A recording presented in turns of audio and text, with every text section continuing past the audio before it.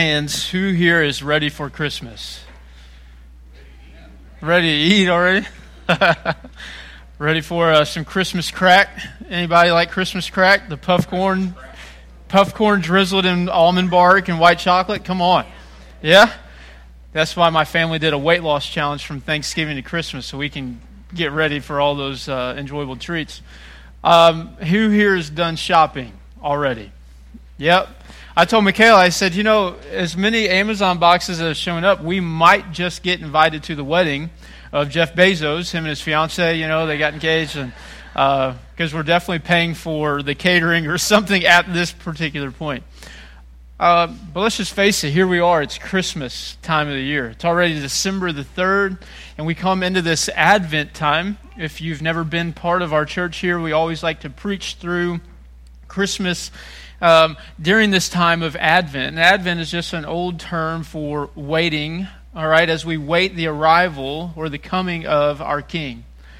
But it's kind of hard for us to really get into that space, isn't it? He's already come. I mean, it's really hard to kind of prepare our hearts or shift our hearts into a season of waiting because, we wait for that special gift maybe, or we wait for that Amazon package to show up, or we wait for the delayed mail or the delayed, delivery to finally come. But it's hard, I think, for us because we live in such a society of consumerism and materialism and commercialization of Christmas that there really isn't any grounding or just solemn waiting this time. Because we're all exchanging gifts and we're all wondering, well, what do you want? What do you want? We've got to get the perfect gift and we're all running ragged to all of these Christmas gatherings and we've got the list here for these people. Did we get everything on their list? Did we obey the Christmas wish list, Christmas wish list from the kids or the grandkids? Did we just fill their hearts and make them so happy this Christmas time? But here's what I want us to do. I want us to try the best we can to position ourselves in the place of these people. When I say these people, I mean the people that longed to see the coming Emmanuel. The people who, for generations, were promised, He's coming. And they would live and they would die. They would tell their kids, He's coming. They would tell their grandkids, He's coming. Here we are at the end of Malachi chapter 4.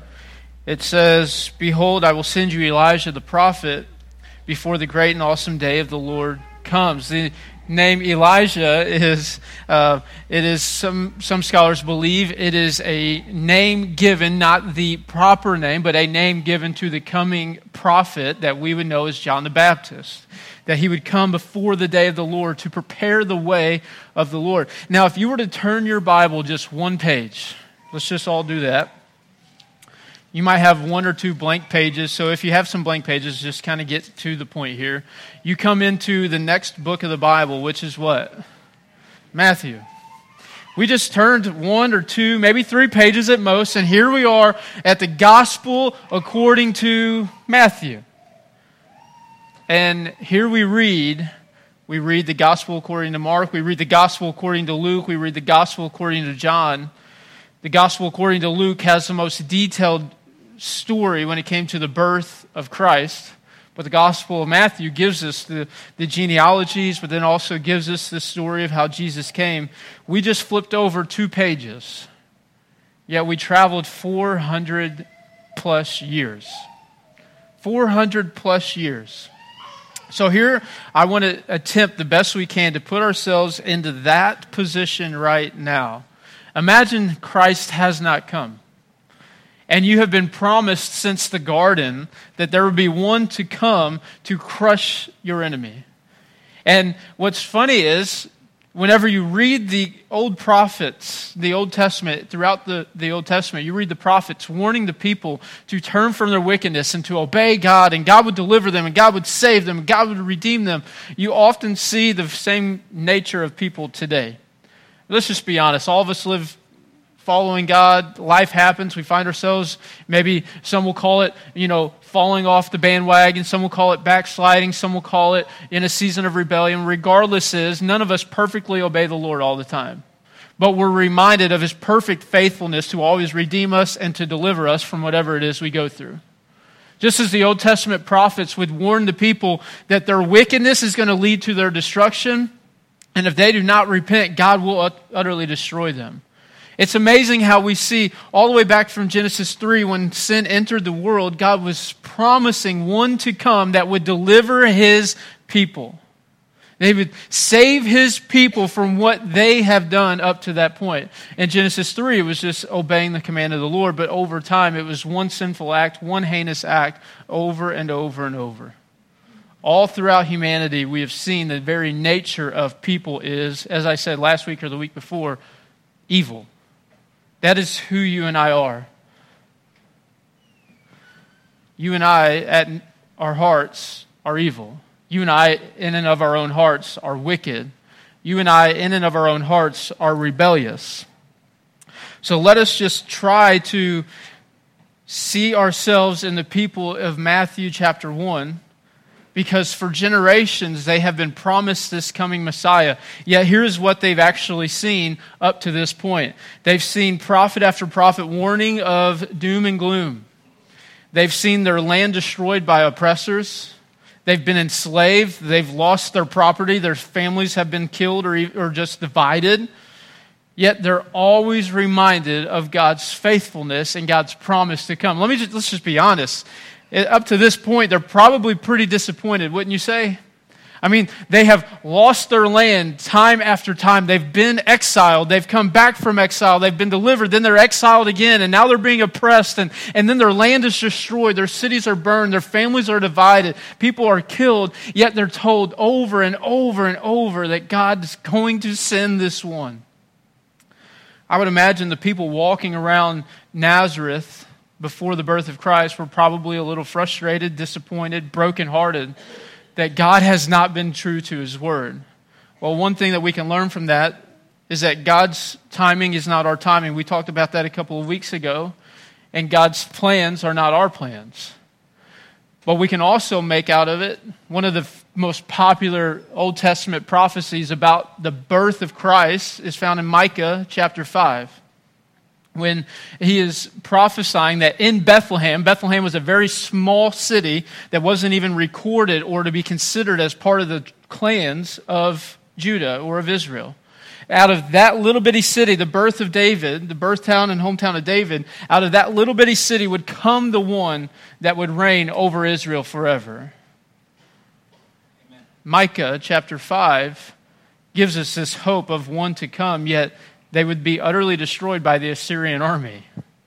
So in this season of pain and suffering, God tells them, hey, there's one going to come, but it was hundreds of years later. And then as they are told by the prophet, hey, one's coming in Bethlehem, then they would see their land destroyed by the Assyrians. And now we find ourselves in this particular moment. Let's just be honest, we've all experienced seasons of pain, right? You ever hurt? You ever faced hardships? You ever faced difficulties outside of your control? Things that you could no longer fix? Circumstances that you could no longer influence? Relationships that you could no longer reconcile? Finances that you could no longer fix or repair? We've all been there. We've all been in seasons of hardships, pains, and sufferings. And it's in those moments that we're reminded, even though you may go through these things, God will still be faithful. God will still be with you, and God will still be for you. So all of us share in common the fact that we've all suffered. All of us share in common the fact that we have felt pain one way or another. All of us share in common that we have experienced some form of hardship or oppression. And now we see the people, after the Assyrians destroyed them, here we are, we go all the way to the night in which Christ was born, in which the people of Israel are now oppressed by the Romans. And in Matthew chapter 1, we see that Jesus, the birth of Jesus, took place in this way. When his mother Mary had been betrothed to Joseph, so we're talking young, kind of like a fiancé at this point, they came together and she was found to be with child from the Holy Spirit. And her husband Joseph, being a just man and unwilling to put her to shame, resolved to divorce her quietly. But as he considered these things, behold, an angel of the Lord appeared to him in a dream, saying, Joseph, son of David, do not fear to take Mary as your wife, for that which is conceived in her is from the Holy Spirit. She will bear a son, and you shall call his name what? Jesus. Yahshua. Jesus.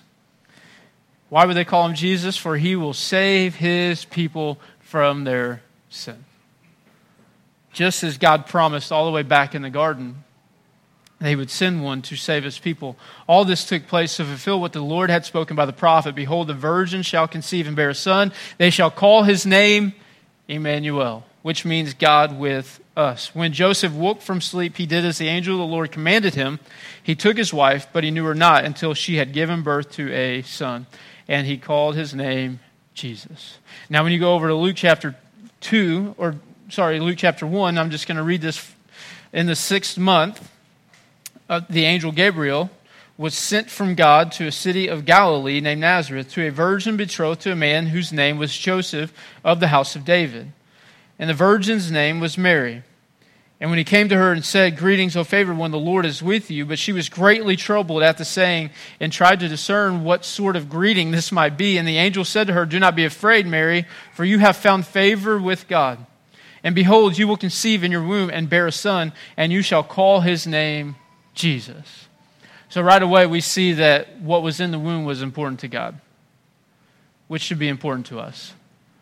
In the womb was important to God, therefore it should be important to us. And then he goes on to say, he will be what?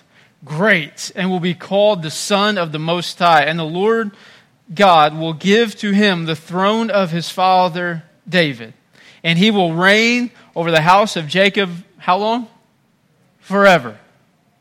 Just as Micah said, there's one going to come out of Bethlehem, and he will establish himself over the people of Israel for how long? Forever. Now, the angel's telling both Joseph and Mary that this one is going to come. He will be mighty. He will be called the Son of the Most High, and he will sit on the throne forever. And Mary said, How will this be, since I am a virgin? The Holy Spirit will come upon you, and the power of the Most High will overshadow you. Therefore, the child to be born will be called Holy, the Son of God. Behold, your relative Elizabeth in her old age has conceived a son, for she was also barren. For nothing will be impossible with God. Nothing will be impossible with God. So now if we could look at what is to come. What is to come on this one night in Bethlehem? Just as Micah said, there's going to be one come in Bethlehem. But here is what we struggle with. What the people in this particular day struggled with. They were expecting Jesus to rise to power and to deliver them from the oppression that they faced. Just like you and I, if we aren't careful, we will find ourselves do the same thing, right? We know that Jesus came to do what? As the angel said, to save his people from their sin. We will call upon the name of the Lord to save us from our horrible coworkers, right? Or to deliver us from our angry relatives. Or we could get more serious and to save us from our poor spending habits. Or our inability to say no and overeat and be a glutton. Or our lack of discipline and be lazy in all that we do. That's what we'll call upon the name of the Lord for. To redeem us from things that we do very poorly. We will call upon His name. And we'll call upon His name to restore relationships that we have no desire to actually fix, but we just hope that peace and perfection will come back. We'll call upon His name whenever we need help, but here is what we struggle with. You and I can sometimes be exactly like these people and hopeful that Jesus will come and do for us what we want. Here's what I want to encourage you with. Jesus has no desire to always give you what you want. Amen. All right? I'm sorry to break it to you, especially this time of year. You want that gift, or you want that truck, or you want that watch, you want that tablet, you want that, you want that. Jesus has no desire to give you always what you want. But Jesus has the most desire to give you and has already given to you everything you will need. Everything.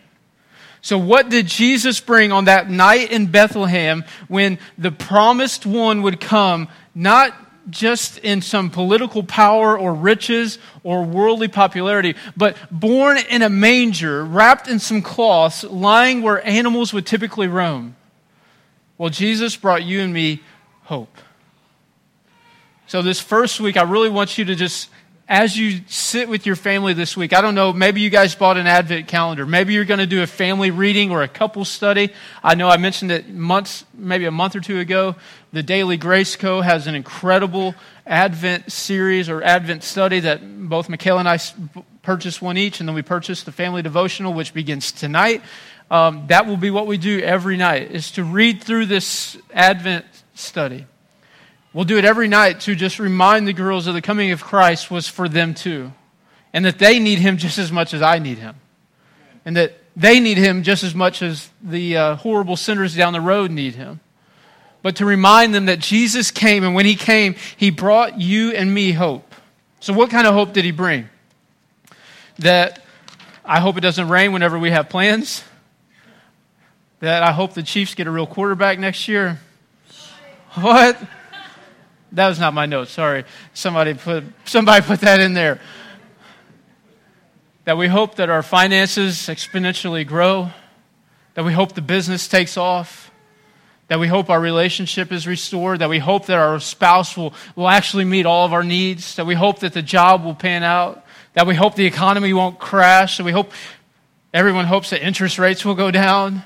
Right, we have all of these hopes, and Jesus did not come to give us earthly hopes that are kind of here today and gone tomorrow. He came to give us an eternal hope. Amen. Let's just address the fact that all of us share in one thing in common. We are all sinners, all of us. Some of us are redeemed sinners, reconciled to God. Some of us in this room, if we were to be honest, are still actively, comfortably, intentionally walking as sinners.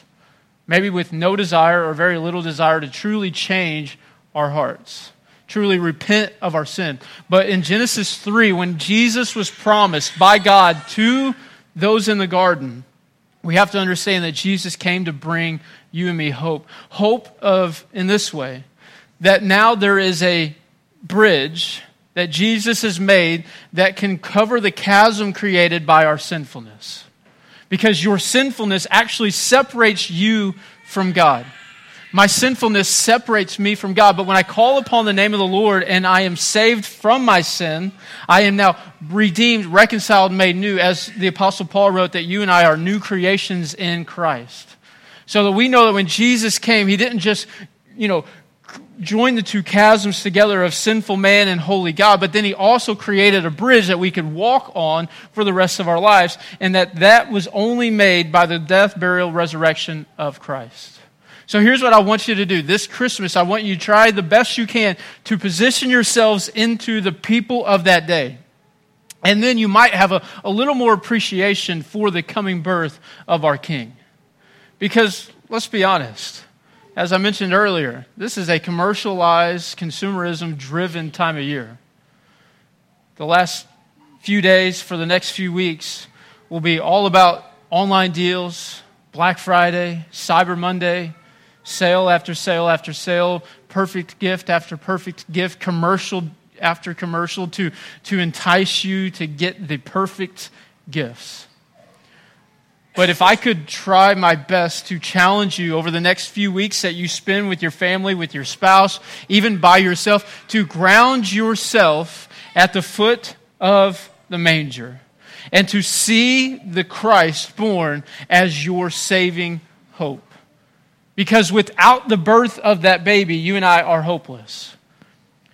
Generation after generation after generation throughout the Old Testament, prophets would warn them and tell them to repent of their sin, or that God would destroy them, or God would punish them, or God would cause them to be handed over to their enemy.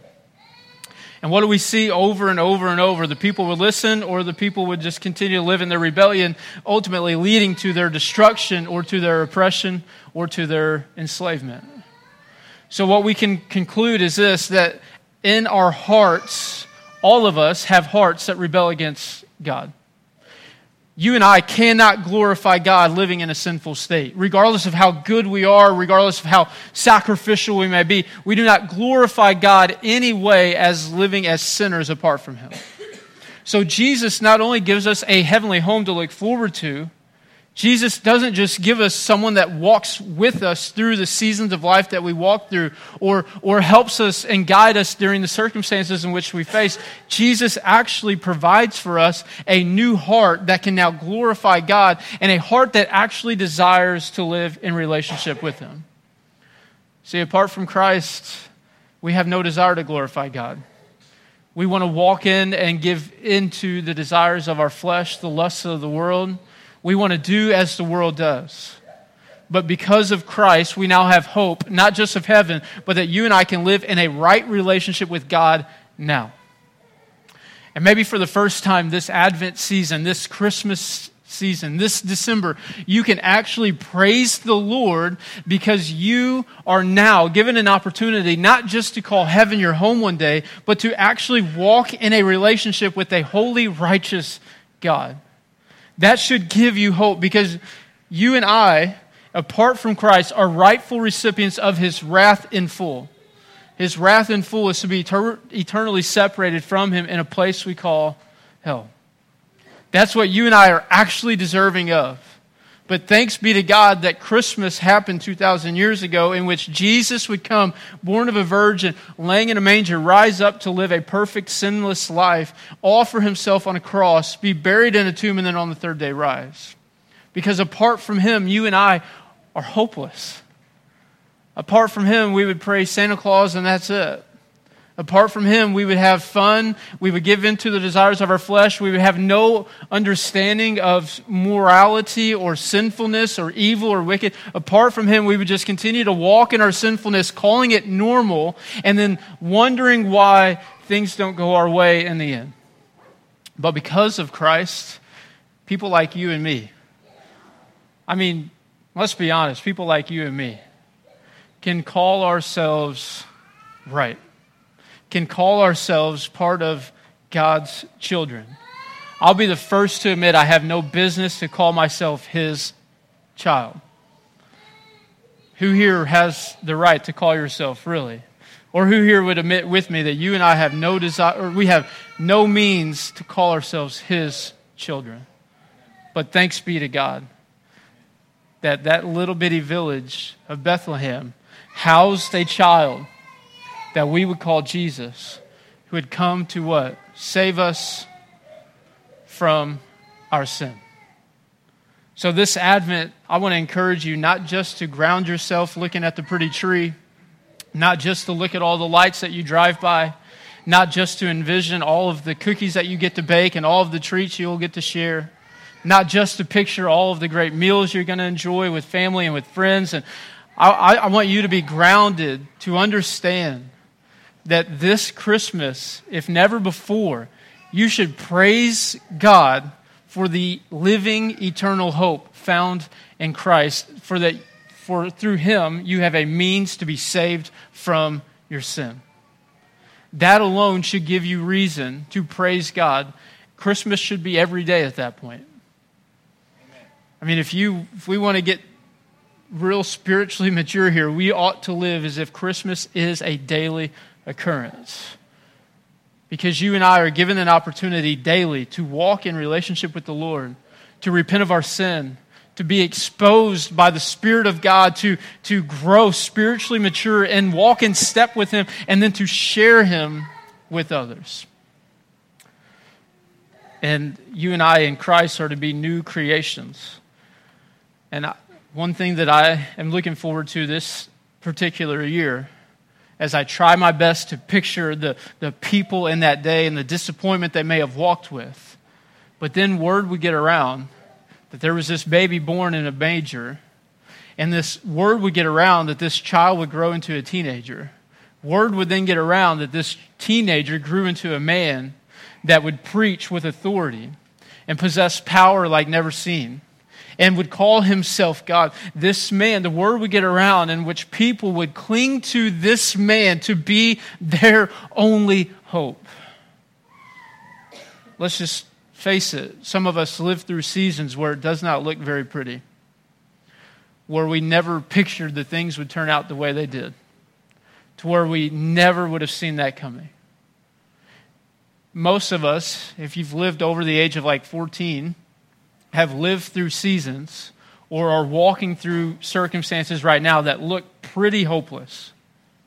Or maybe one day you'll find yourself there, to where you don't have the answers to give. You don't understand why this has come to this particular moment.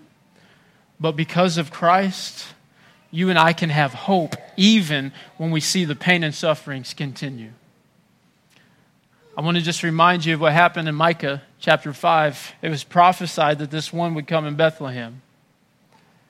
But it was generations from them.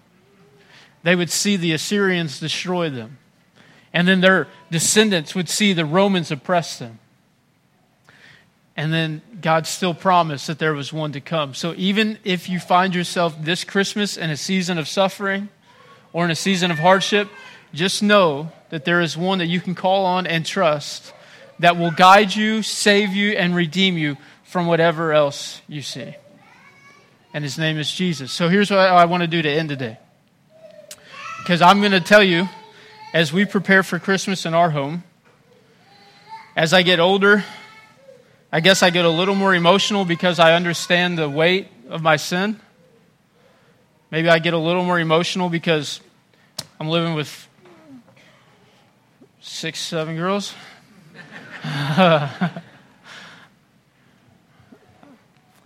But I come to understand that this Christmas, I'm going to praise God for the hope, not just of heaven, but the hope of living in a right relationship with Him.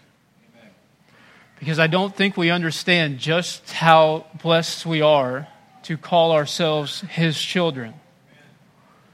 When will we know? When we see Him face to face. And when we see millions of people cast away from His presence. That's when, maybe the only time we will truly understand. I mean, we can try the best we can. But in that particular moment, we will be so thankful that we are His children, that we aren't going where they're going. You ever remember the kid getting called out of class, going to the principal's office, and you should have been, but you got by, and you thought, boy, thank God I ain't going where they're going. It's exactly how it's going to be. So if I could encourage you to do one thing this Christmas, is to praise the Lord for the hope that He has given, not just of heaven, but to walk with Him now, to be redeemed now, to be a saved, born-again believer and follower of Him now, to understand that you can have hope even if it hurts right now, even if it looks hard right now, even if you don't have the answers right now, even if you can't repair it all right now, even if you don't understand what tomorrow will bring, to know that you have hope, that even though you may not see heaven for a while, He is still here with you now. That's why I'm going to praise the Lord this Christmas, that I have hope, that I can actually, as horrible as a man that I've been, call myself His son. Because I can call myself His son, I don't care what you call me. I don't care what the world calls me. I don't care what people will call you. If you can call yourself His son or His daughter, it doesn't matter what else people say, think, or will do to you. You are saved, redeemed, and protected by the Most High. And you can find yourself this Christmas praising His name, even if it hurts. Praising His name, even if this is hard. Praising His name, even if you don't know all the answers, because you have a living hope in Christ. And because of that, I will praise Him evermore. That someone like me, who was once dead in my sins and trespasses, could be raised to life in Christ. Let's pray.